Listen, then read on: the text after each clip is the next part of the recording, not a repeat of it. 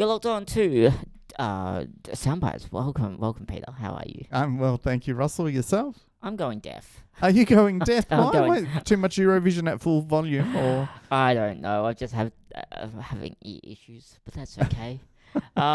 So we are talking about survival stories today on Soundbites. yeah, great survival stories of people who have whether they were prepared for it or not, they were thrown into the deep end and managed to survive. Well, it's great that they survived. Yeah, no, Firstly. that's great. Okay, my headset is really playing up, so I'm just going to take them off and just deal with no headset. Hugh Glass. Let's jump straight. Let's start with Hugh That Glass. ruined my end, my thing. But I was going to say Leo DiCaprio played him in Titanic and Sunk. Yeah, And for everyone who knows their Oscars, they would know that he got a Oscar for this, yeah, for the movie. playing Hugh Glass in The Revenant. So tell us about Hugh Glass. All right, so this is a story. This one goes back to 1823, so it's quite an old story for Hugh Glass, who was an American frontiersman, and he was a fur trapper. So he joined a fur trading expedition that had begun a year earlier, and that was backed by William Ashley.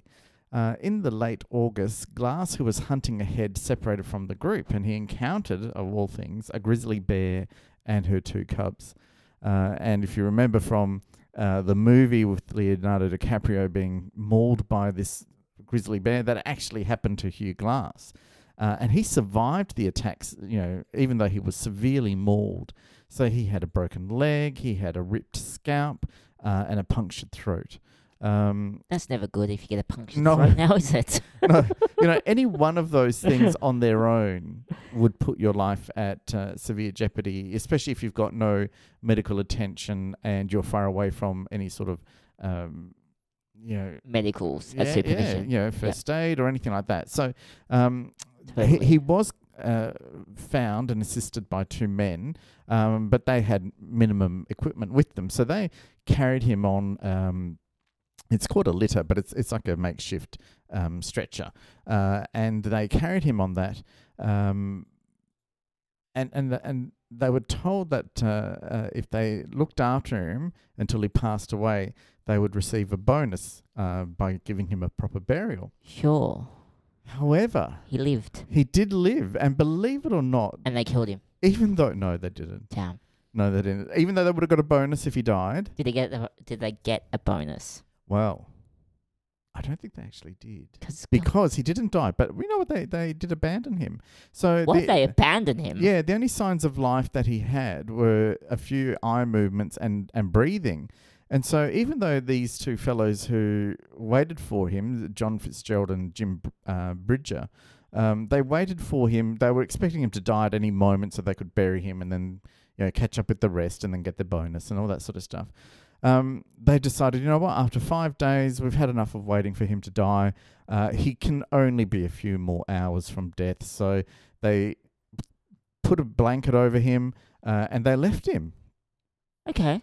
So that basically, and when I say a blanket, they only left him like a bear hide to keep his body warm, assuming that he wouldn't really make it. However, Hugh Glass continued to cling to life, and after treating his own injuries, he lived off berries and roots and insects, and he made an excruciating 200-mile journey. So that's nearly 200-mile journey. Yeah, so 350-mile kilometer journey back to camp. So with these horrendous injuries and really sort of being patched together with leaves and With duct tape. sticks and twigs. He did receive, however, some help from the Lakota tribe along the way, and managed to bargain his way onto a skin boat, which made his trip a lot faster. But he managed to muster the strength to survive the trip. And basically, he was really driven by revenge of the two men that left him behind. So when he did actually finally Catch up. and it took him 2 months to catch up to them, but he did make it there. And he said to one of the other guys, if you ever leave this company, I'll kill you. for leaving me behind. He was fiercely loyal to this fur trapping company for reasons unknown. And so the rumor has it that the guy remained with the company until he died because he was too scared of leaving and having Hugh Glass come and take him away, take him down. Yeah, I think that they did the wrong thing by leaving him.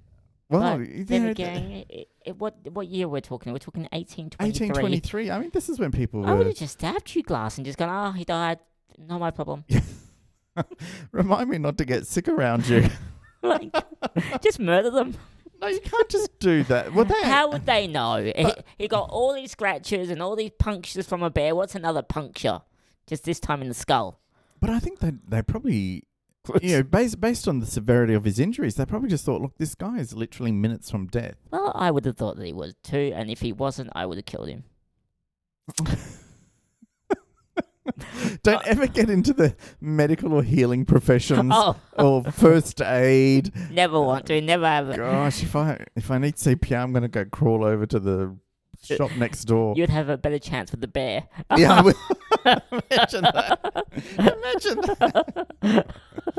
Okay, well, talking about people who were nearly out of oxygen and nearly dead, we're going to move over to Apollo 13. Now, this one is, we all know that big saying, one giant leap for mankind. No, I know I just stuffed that up, but... No, actually, you're right. You were good. It's one giant leap for mankind. No, yeah. it's one small step for a man and one giant leap for mankind. Something like that. We'll edit it in post.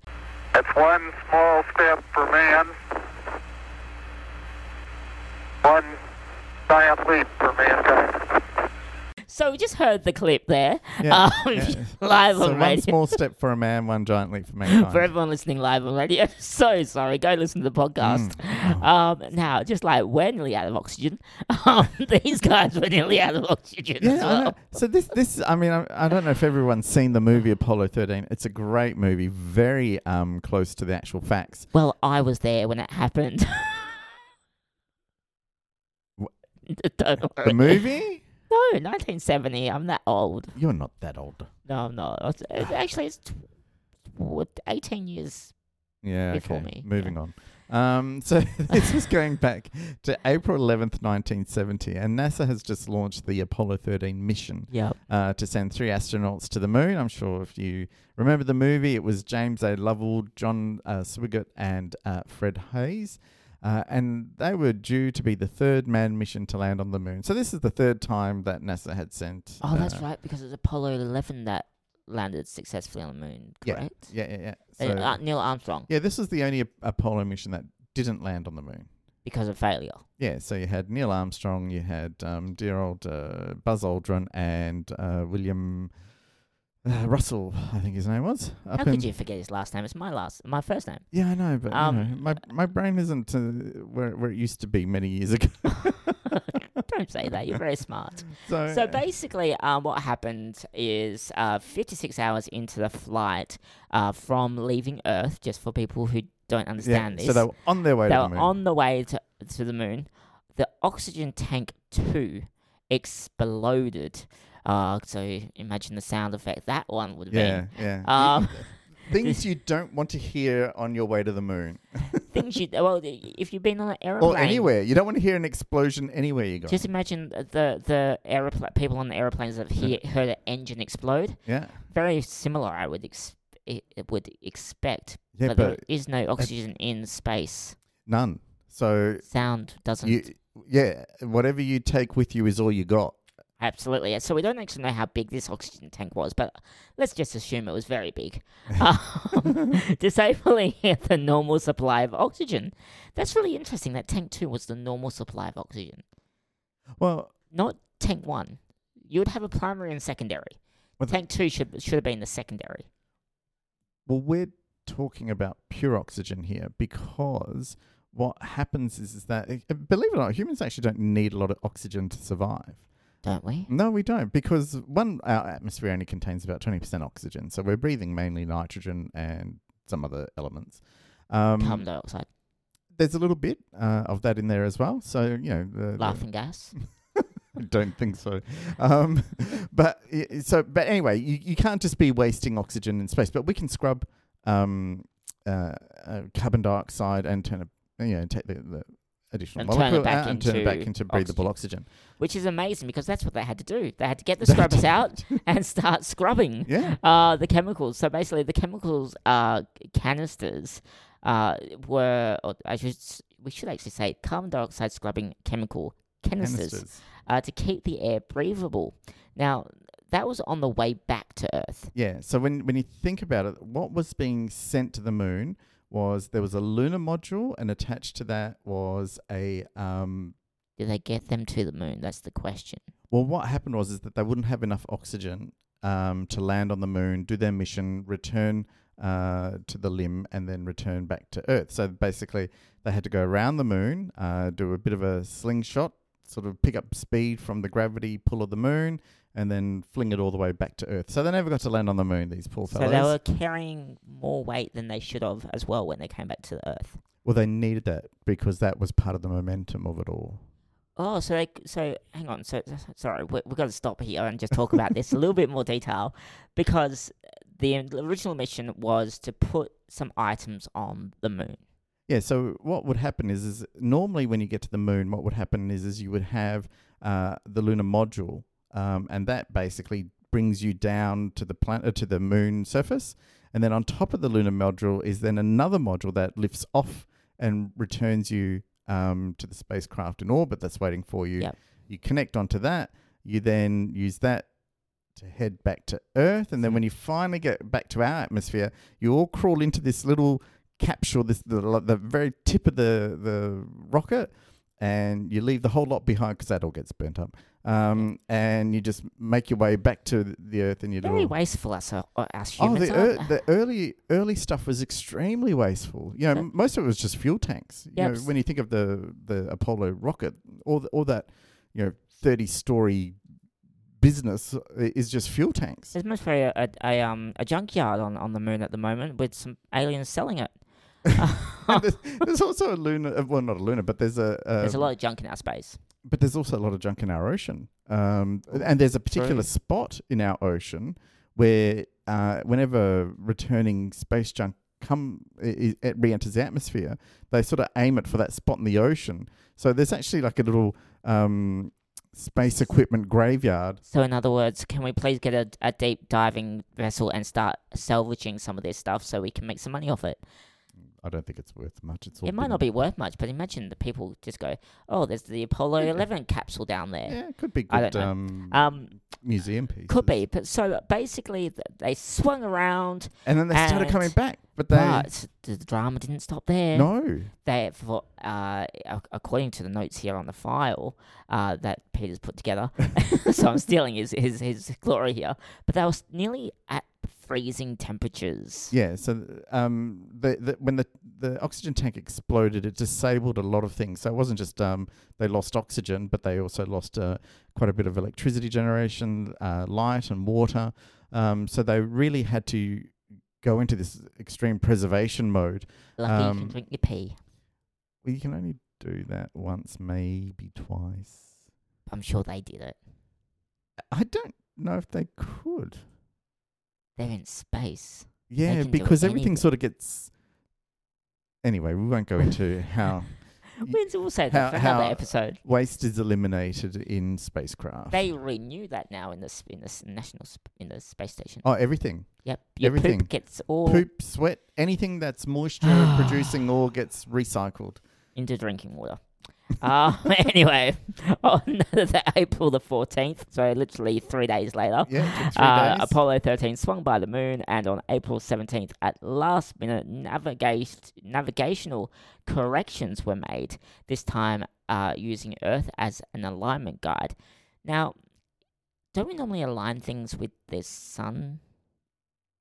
It depends on where you're going. To the moon. Let's say I'm going to the moon. Where am I going to align to? Well, so when we head to the moon, we use the moon, and when we head to Earth, we use Earth. So why was last-minute correctional stuff happening? What happened there? Well, you always have to make small corrections. But that sounds like a big correction.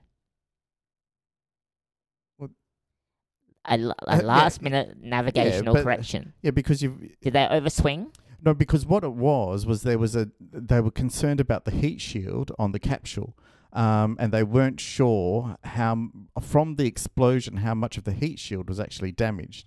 So they had to make sure, or what they were trying to do was minimize the angle that the capsule was coming into the atmosphere. And so there was this whole period where they thought, you know what, we've managed to get them all the way back to Earth, even in this damaged spacecraft, even running out of oxygen, freezing to death. They could barely keep warm, only to be burnt up in re-entry if the heat shield was damaged. Well, it's interesting as well. Fun fact for people who like Apollo 11, 12, and 13. On re-entry, a blackout lasted around 6 minutes, beginning at, I don't know why this is in seconds, but 142.39 and ending at 142.45, and was 1 minute and 27 seconds longer than had been predicted.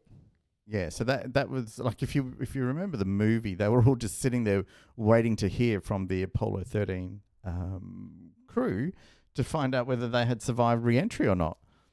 So it's been stated that the Apollo 13 movie was so factual and correct that some people from NASA have said it could even be used as a documentary. That they got all the details right. They must have had to get it unclassified. They would have got details from NASA. That's yeah. There would be things. There's not much about the Apollo missions that were classified anyway. I'm surprised because it was the big thing that really. Did the space race really end after the Apollo though? Because there was a space race to get to the moon first. Well, this is where side topic. Yeah, so if we're going to sidetrack into the space race, if you really want to, the Americans, the only thing that they achieved first was making it to the moon, which That's great. Let's not make that sound though as that's not a huge achievement. You're not the first person to get to space. Well, no, Russia was the first. First Russia to beat us, or beat them. Well, Russia was the first to put any sort of object into orbit. Or was it a satellite? A satellite, Sputnik. It was Sputnik, yes. Russia was the first country to put an animal into orbit, then the first country to Hang on. They put an animal into orbit? Yeah, they put a dog into orbit. A dog? Yeah, to make sure that the capsule was safe for humans. What happened to the dog? It died. Oh. Oof. Yeah, sadly.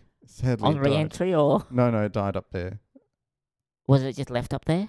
No, it eventually, about 4 months later, that craft then burnt up during re-entry. The dog was never going to survive the trip, sadly. Russia, how could you? Russia, goodbye. Well, okay, let's move on from sadly, that. So Russia was also the first country to put an astronaut, or cosmonaut, I should say. Didn't make it back to Earth either. No, he did. Yuri Gagarin did, yeah. Oh, so they couldn't save a dog, yet they saved a human. Well, that's the point of sending the dog first, to make sure that... They couldn't send a chicken or a dumb animal. The Americans sent monkeys, and, the Russians were the first to send a female cosmonaut into space. They were the first to set a space station up. I think we really need to do a whole space segment, show one day. So therefore, when we talk about the space race... and they say, well, the Americans won because they made it to the moon. You sort of think, well, they won that one, but every other victory goes to Russia. And Russia's got the Sputnik COVID vaccine out first. Yeah, Sputnik 5. So good on them for keeping their name. They only got it out first because they decided to skip stage 3 trials and go straight to stage 4. It doesn't matter. They skipped it. They got it out there first. Okay, good on them. They gotta have some victory somewhere. Actually, the Sputnik 5 is actually just as effective as our Pfizer. Yep, and it's not even our Pfizer. It's the American-German. And we will not have Sputnik 5 here because, well, we don't like Russia apparently, according to the government. Trade wars with U.S. sanctions. No, we do a number of trade with Russia. Anyway, that's another topic altogether. We're going to take a break. Okay. When we come back, we're going to talk about Aaron Ralston. If I pronounced that correctly. We're back on the other side of this. This is Soundbites. DRN1 United, Perth dedicated LGBTIQA+ station. You're logged on to DRN1. This is Soundbites, and we're going to keep talking about survival stories. Now that my headphones fixed, I don't know what I did. I fixed them. But you fixed it. Yeah, fixed them earlier. Oh, as the rain keeps coming down. Yeah. So, Aaron Ryston. Yeah, so you might... This was another one that was turned into a movie. So it's starring James Franco. It was called 127 Hours. So this is... Let me guess. He was trapped on a spacecraft. No. No? Oh, damn. A submarine. Sort of... Absolutely not. Oh, damn. So Okay, tell me, how did he survive 127 hours and where? Well, actually, this one is a bit... it's a bit confronting because you sort of reflect on this and you think, what would I have done? I would have chewed my arm off. I just read it. Well, yeah, I know. Oh, yeah, you released the punchline. In fact, anyone who's seen the movie 127 Hours would know what the punchline is. And it's not a punchline. What a silly Wasn't thing he to a say. rock climber? He was a rock climber. All right. So he was hiking alone through the Blue John Canyon in East Wayne County in Utah when a boulder dislodged and trapped his right forearm as he was descending a narrow slot. However, he hadn't told anybody his whereabouts, so he thought he was going to die. So he then, whilst he was pinned under this boulder, or his arm was pinned under this boulder, he spent the next 5 days just slowly drinking water. And then, of course, we got to the urine drinking stage where he started drinking that when his water supply ran out. He made several attempts to breaking the boulder, but he didn't succeed. And then early on, he realized he'd have to amputate his own arm. So after experimenting with tourniquets and shallow cuts to his arm, he knew on the 4th day that he'd have to cut through the bone. Ew. I know. And he just didn't have the tools to do it. So by the 5th day, Aaron carved out his name, date of birth, and presumed death on the canyon wall, and videotaped his goodbyes to his family. And on the following day, his arm began to decompose due to lack of circulation. So hang on. Did he end up cutting his arm? Right, so this is where he then had an epiphany, and he went... he could feel his bone bend, and he realized he could use the boulder to break it. I know. This is what I mean okay, by... Can we just hurry this one up? This is disgusting. No, I'm going to drag it out now. So he managed to break his arm, and he proceeded in the duration of an hour to amputate his arm with his multi-tool. So one of those little things that has, like screwdriver, a blade, This is okay. We get a it. corkscrew, a magnifying glass. This is really disgusting and a giving me toothpick. Yep, this is giving me the creeps. So, believe it or not, he was both... PG show, people.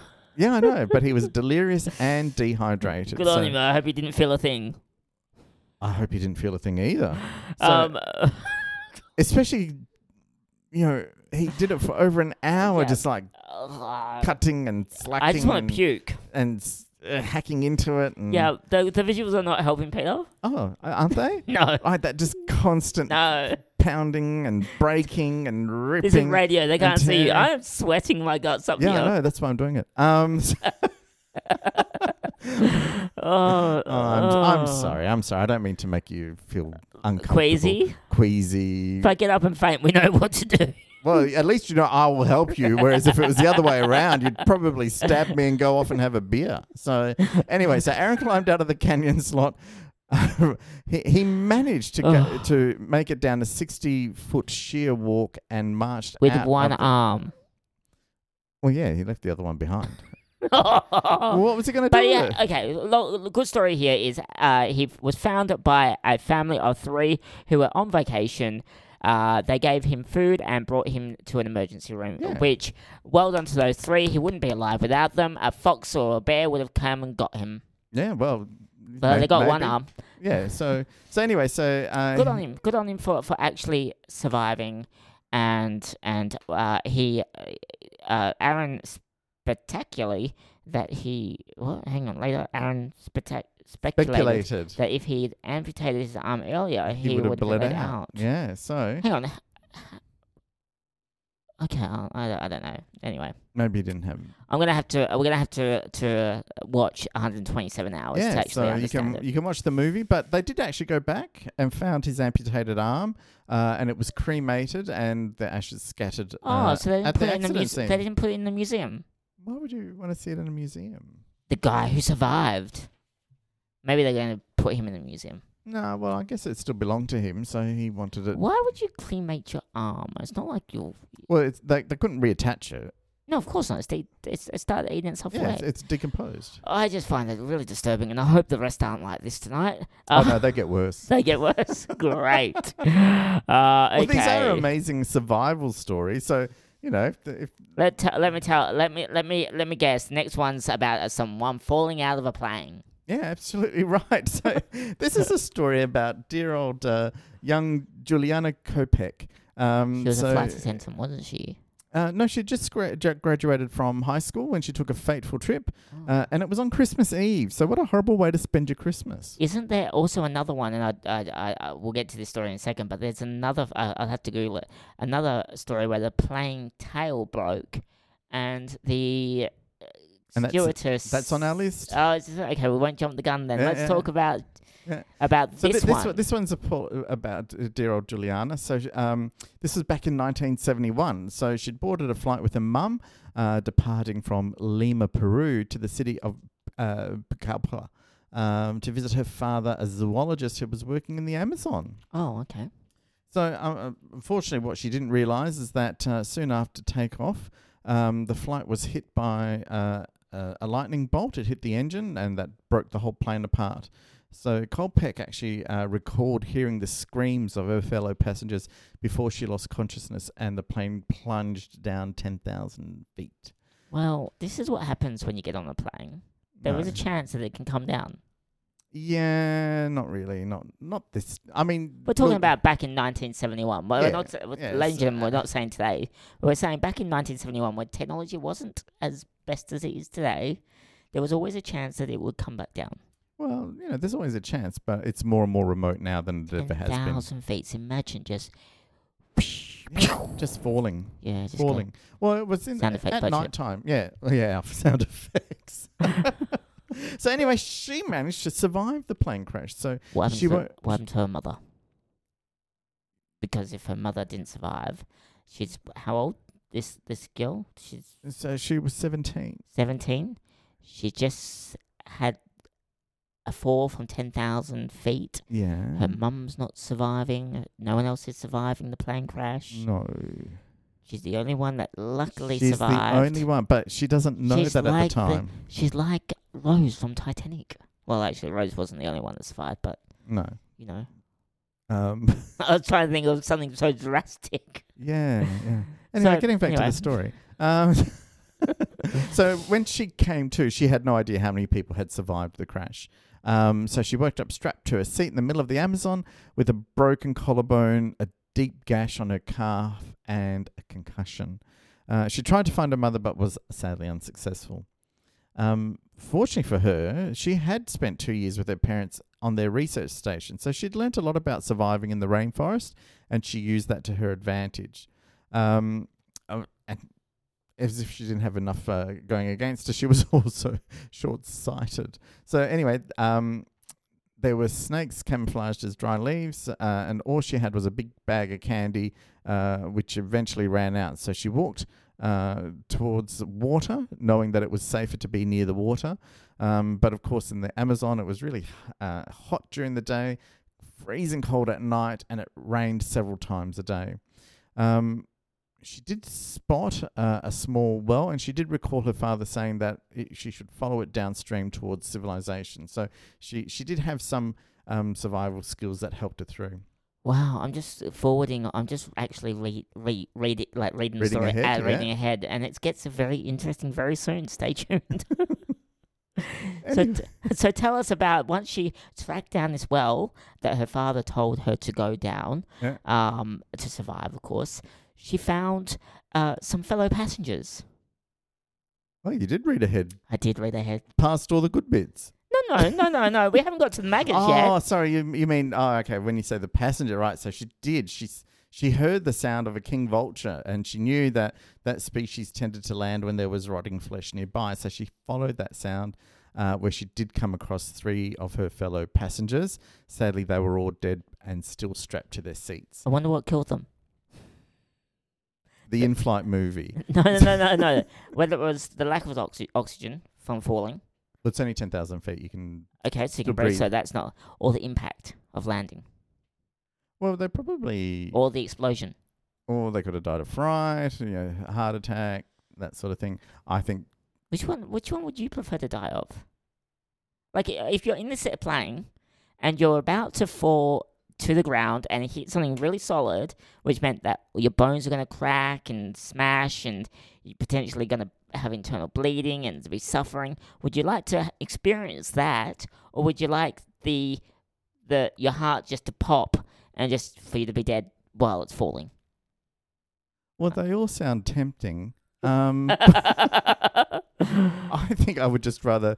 The heart. My heart just stops. Yeah. I have a cardiac arrest and just can't get then and there. Yeah. Not that that's a pleasant experience, but It's better than the other one. well, the thing is that if you hit the ground, you don't just break all your bones. Everything splits apart. Yeah. So it's not like there's Your a legs bag. might be over there. Yeah, and it is. Its body parts are everywhere. So I think I'd like that less, even though that will be the result anyway. So anyway, on this happy topic, maybe I should have not picked this one.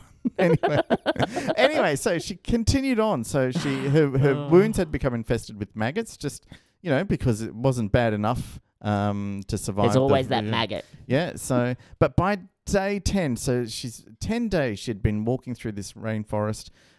She couldn't believe her eyes. She found a boat by a gravel bank, and that was next to a shelter. And she remembered that her father had once used kerosene on a wound that their dog had to get the maggots out. Good on them. So she Sucked up the kerosene. sucked up the petrol from the petrol tank in the boat. Smart move, lady. Smart move. Put it on the maggots, and she 30 died. 30 killed. They got 30. she watched as 30 maggots. I feel sorry for you, love, but Yeah. you survived. You know what's sad, though? Well, she was rescued by some 3 men that came out of the forest, and she spoke with them in Spanish and explained what happened. They treated her wounds, gave her something to eat, and took her back to civilization. So well done to those 3 men. Not Yeah. that they are alive now, but anyway. She later discovered her mother had survived the initial crash, but passed several days after. Yeah. I wonder how they figured out that she passed several days after. Did she survive and walk for a bit, or did she... Like, how did they determine that? That's very interesting. Yeah, that I'm not sure. They probably would have seen evidence that she'd maybe moved some things around, or. Now she now. Well, no, so she can. She's still alive. Yeah, and she did. She actually wrote a book on her. titled "When I Fell from the Sky." I would have called it Crash Bang Boom. Well, there you go. You now know the title of your future book should you ever fall out of an airplane. Boom, boom, bang. But she still suffers from a bit of survivor guilt. Why? She survived. Good on her. Yeah, but she says she's still haunted by the thought that why was she the only survivor? Because God said so. That's not meant to come out of... No, it's... So all those other people were undeserving? It was their time. It was their time. Yeah, that's the problem with religion. Well, no. See, I do believe that when it's your time to go, it's your time to go. Right. And whether you believe in God or not, God, it's not about God. It's about death. Your death is going to come sooner or later. It's just when it wants you. Doesn't matter about religion. That's just my opinion. What's your opinion about death? Side topic. I do believe that when we all have an expiry date. So what's your expiry date? Would you like to know, or would you not like to know? Would I like to know? No, I don't think I'd like to know. I would. What would you do with it? Just so I could plan for it. And do what? Make sure I live the best bloody life. Well, you should do that. Imagine the last 24 hours. It would just be a non-stop party. Yeah, but you should do that anyway. No. You should try. I guess, yeah. Look, let's be honest. If I party every day, that would just not be the best thing. Well, at the end of the day, I mean, sometimes you hear those whimsical statements of you should live every day as if it's your last. But if you did, who would go to work? Who would be bothered paying their bills? And what would you do? You'd basically just be running around. We would be partying like it's 1994. Yeah, but how would you party with no income? we would be thieves of the night. That's right. So how soon until everything descended into anarchy? If you honestly believed that every day was potentially your last, why would you bother with anything? Totally. Sorry, I didn't mean yawn then, but No, I saw that. I saw that and eye rolling. No. I have been looking at your watch and I looking have at not- the list of that all is the things not you have true. to do tomorrow. That is not true. Now let's talk. Yeah. Let's we would normally go to another break, but we've got so many on our list that we're not going to go to a break now. Joe Simpson and Simon Yates. Now, in 1985, the 25-year-old Joe Simpson and his 21-year-old climbing partner Simon Yates succeeded the hard feat of climbing the 6,344 meter peak. Cannot pronounce that name. Sula Grande. Thank you. On the descent, Simon broke his leg. Now, this is interesting because this led them to believe it was a death sentence. Yeah, that was a bit extreme. It's only a broken leg, buddy. Just use the other one. What did they think Simon Yates was? A horse or something? And also because it's descending, you don't use your legs. Well, You're coming down. You use your arms, or you if you're sort of having to... No. You just push off with your arms. Okay, anyway. Anyway, so dangling in the air by a rope connected to Yates, Yates attempted to lower his climbing buddy down the mountain slope for hours on end. At some point, the rope ran out, leaving Yates helplessly suspended without communication between the two. Yates held up by the full weight of Simon, unsure if his friend was alive or dead. Ooh, suspense. All the while, the rope dragged Yates, and he had to make the decision to save his own life and cut down the rope, severing the link bit that held up Simon. Simon thought, this is it. Like he thought that was it. His end of his life. And then he was done for. But miraculously, I can't pronounce that word either, but through the miracle of miracles, he survived the fall and landed in a cavern of snow. Okay, this is interesting. The snow was just down on the floor. Well, yeah, he survived the fall. This is why I don't read people, because... Yeah. So, but with a broken leg and unsustained by food and in agony, Simpson spent the next 4 days crawling back to camp. So he didn't know what happened to his mate. He just sort of... Hang on, what happened to his mate? Well, his mate thought that Simpson had fallen and... Yeah, after he cut the rope, that he'd fallen to his death. Hang on, but the mate would have come down the mountain. Yeah, but I don't think It sounds like he didn't come down the mountain. No, it's not. It probably wasn't just a sheer drop. It was probably, he went down the mountain face, and the other guy went straight down into the. Look, if I was Simpson here, no, if I was Simon here, I would be saying that Joe's not a very good friend. No, but It's very much sounding like Mr. Joe decided to leave Mr. Simon for death. he probably. Did. Yeah, maybe. I guess. I wasn't there, so. No, it just sounds like this way.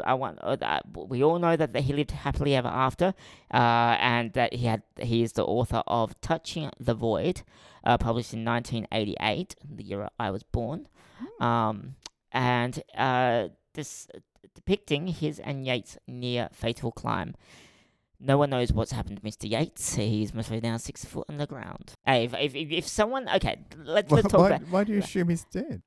Imagine it was me and you doing this, and you cut me down, Oh, thinking that without a second thought. thinking that I was dead, and then I come, I'm alive. I'm coming for you. There is Okay. no way that you're going to not have a broken leg at least. So while I'm enjoying the luau and the celebration and pretending I didn't even know who you were, Yep. and they said, wasn't there two of you when you left? I'm like, no. That was just a snowman. Yep. Um, I'm coming up for payback. How did he break his leg though? He must have hit it pretty hard against the rock. Well, I guess it's not that hard when you're mountain climbing. I mean, it's not like they're just Yeah, going brittle for a bones. gentle walk. He forgot his milk. And but it's not only that. It's also that The calcium in his bones yeah, were you frail. can get your leg stuck in between a couple of rocks and you fall wrong, and before you know it, something's cracked. Just like an arm. Yeah. Okay, now we're going to move over to Harrison O'Kane. Yeah, Keen. Now this one actually was really quite.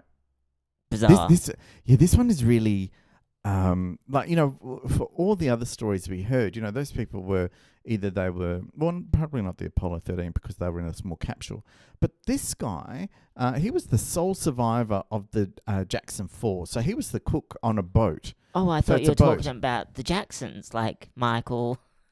Tito, Jermaine, no. We're talking about a different Jackson. Yeah, different, Okay. completely different. So this Jackson 4 is a boat, not Jackson 5, the band. So Harrison, anyway, he was the cook of a crew consisting of 12 members, and he was in the bathroom when the boat capsized. Well, we all know the best place when a boat capsizes is in the bathroom. Well, yeah. So this is in about 100 feet with and all the crew died, unfortunately. But he was trapped in an air pocket with only one bottle of Coke and 2 flashlights that he'd found. He survived. So imagine being trapped underwater, so in a capsized boat. I remember this one yeah, because I it was- saw it on YouTube just a few days ago. There you go. I- So he was there for 60 hours. He flashed divers. There were sharks around him, Yeah. eating all his friends. Yeah. And then these expert divers came in, and he flashed the light or got their Yeah, attention by grabbing their hand. They could hear the tapping on Apparently- the hull. Oh, interesting. So the divers could hear the tapping, and that was him. That was Harrison, like smacking the side of the hull, hoping to get their attention. What year was this? We don't have a year in this one. Not in the Oh, text. it wasn't that long. It wasn't that long ago. We should just Google it. Keep talking more like. So Google it. anyway, so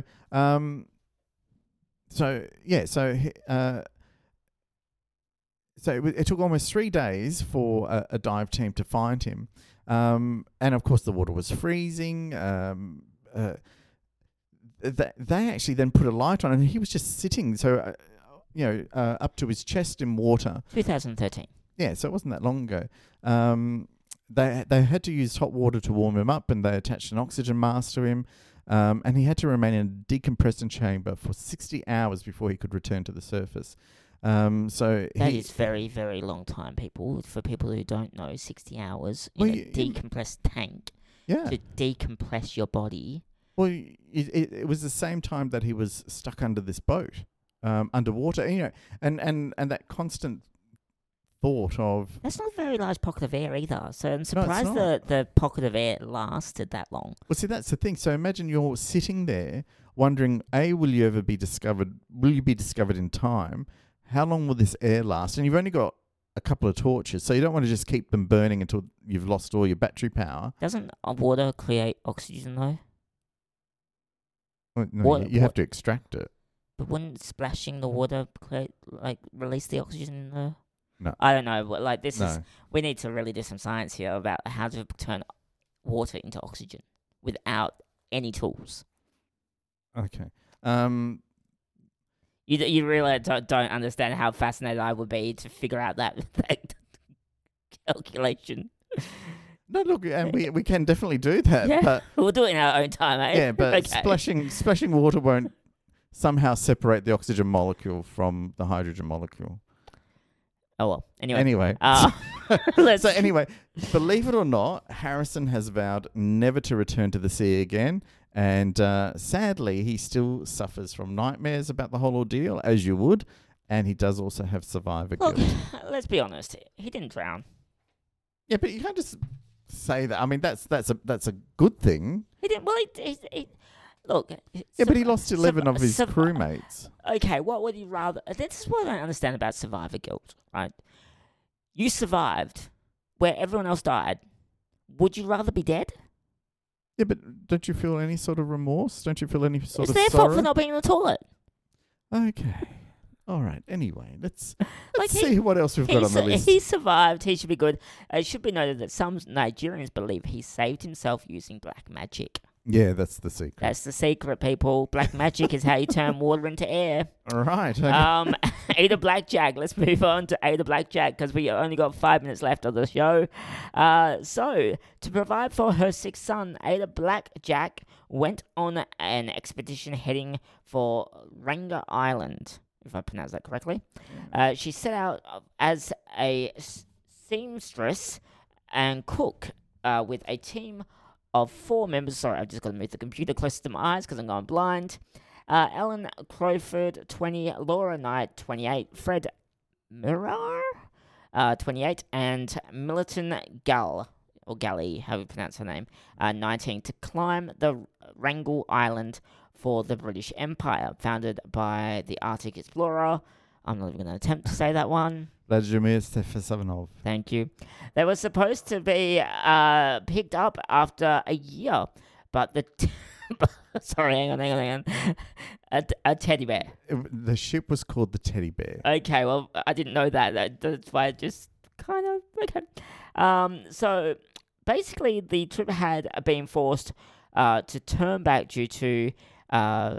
Impenetrable ice. impenetrable ice. Like, this is ice that you can't get through. Yeah, so basically the ship couldn't get through the ice to go and pick them up.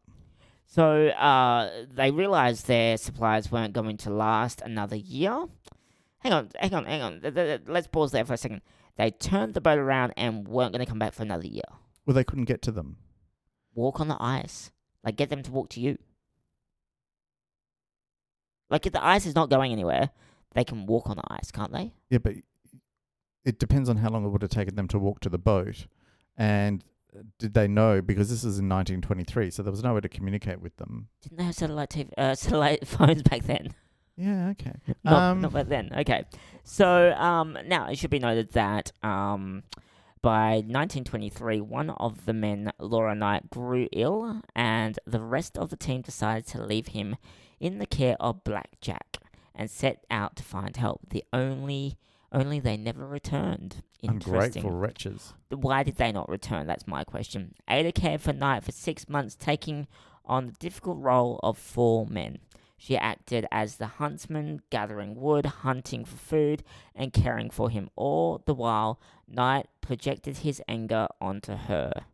Ooh, I'm not quite sure if I would like to Stick around. stick around with that one. Knight died on the 23rd of June, leaving Black Jack stranded alone on the island. Black Jack left his body on his bed, inside his sleeping bag, and put up a barricade of box to protect his body from wild animals. Hang on. Why would you protect his body, a dead man's body, from wild animals? Like, why wouldn't you bury this guy? Well, I don't know if she had anything with which Dig a to hole. dig a deep enough hole. And the last thing you want is wild animals feasting on the body, because once they finish with that body, They're coming for you. they're coming for you. So Black Jack also built a gun rack above her bed so that she would not be caught by surprise if polar bears ventured too close to the camp. Learned how to set traps and lure white foxes, taught herself how to shoot birds, built a platform above her shelter so that she could spot polar bears in the distance, and crafted a skin boat from driftwood.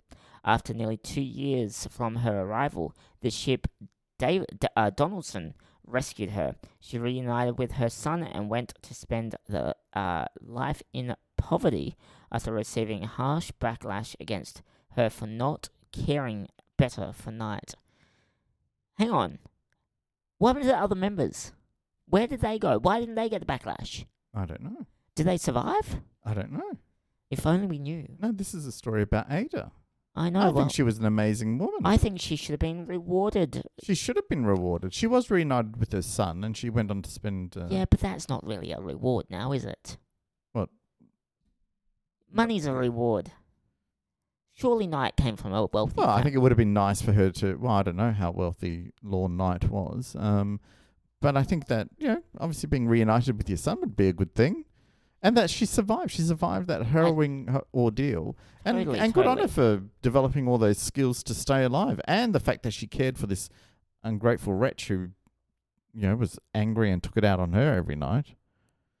Yes, well, look, it is very interesting, and I just Googled or Wikipedia'd her, and she was raised in a missionary who taught her to read English. She married at the age of 16 and had 3 children with him, only one of whom survived infancy. She obtained a divorce and moved back to Nome with her son Bennett, where her mother was living. So the divorce left Ada destitute or destituted, and she temporarily had to place Bennett in an orphanage which could care for him a little bit better. So you can find that out on Wikipedia. So yeah, I look interesting. I just want to know what happened to the rest of them because yeah, I hope they got nothing. Yeah, I don't know what I kind of happened hope to they them. died. To be honest. Well, it Like- goes back to 1923, so I'm sure the passage of time has claimed them all. Yeah, no, I'm not saying that. I'm saying You want revenge. yes, I think she deserves revenge. Wouldn't you? If you were Ada Blackjack, and you got basically shunned because you didn't supposedly care for this person enough to keep them alive for. Well, that I'd be very angry about. Yes, and I would want revenge. Well, Revenge on the people that I left would me. certainly want people to understand my side of the story because it sounds like they just didn't care by the fact that. I think that people just saw her and was like, oh, we can blame her on this one. Yeah, I think that's probably what happened, and I don't know why he was considered to be so valuable that they could then blame her for everything Look, we got when time. she was the only one who stood by him. I know, we've literally got 2 minutes of the show left, so should we just do the Robertson family? Oh, it's the Robertson family. I don't know anything about the Robertson family, Alright. but that's the one I randomly scrolled to on page 6. Okay. On January 1971, the Robertson family plus a hitchhiker called Robin Williams, I'm sorry, I didn't mean to laugh there, left the port of Falmouth in a 43-foot schooner called the Lisette, there you go, a French name, I think. For the next year and a half, the family sailed across the Atlantic. 17 months into their voyage, they were struck by a pod of killer pods. I'm sure that's probably meant to be killer whales. Okay, well, that says pods in there. Dipods, that's all I'm thinking. Their boat sank and they were forced to scramble on board an inflatable life raft meant for 10 people. Douglas Robertson thought that they would sail to the center of the Pacific and catch the current back to America. They had cans of water and rations, including dried break, biscuits, onions, and fruit, enough to survive for 6 days. They caught rainwater in containers and hunted turtles. Interesting, the turtles in the Atlantic, but okay. And fish, and restored to drinking turtle blood when water ran out. Okay, this is disturbing. They also rubbed turtle oil onto their skin to keep warm and treat sores. The mother Lynn, who was a nurse, insisted they take the water through enemas using tubes, knowing it would be poisonous if taken orally. So, hang on. Let's talk about that. What water were they drinking? That's the bit you want to talk about. That's the bit I want to talk about. Because if they know that it's poisonous if taken orally... She's talking about salt water. Oh! So, take it up the butt. Well, no, I don't think that's... An enema tube. That No, goes up... I know. Yeah, I know what an enema is. I'm saying I don't think that is in any way a better way of consuming salt water. But apparently it's not poisonous if you do it that way. No, I don't think that's. I don't think that's accurate. Okay. After 16 days, the raft became unstable and they took turns sitting in the dry part of the boat. Oh, okay. Japanese trawler, the Tokamaro 2, spotted the distress flare on the 23rd of July 1972 after 38 days in their ordeal. Well, good on them. They all survived. They all survived, even with their water enemas. I Oh, think. dear. I wonder what happened to their enemas. I don't want to know about that. But Well, good on. I feel sorry for the turtles. What? You have to. I know you have to survive. You have to but, survive. you Like, know, there's plenty of turtles in the sea. well, they're just sort of swimming around having a good time, and all of a sudden they get. How do they hunt for them? That's what I want to know. You just pluck them out of the water. But they're not at the shallow end, No, but they come to the surface. do they? Yeah. Okay. Interesting.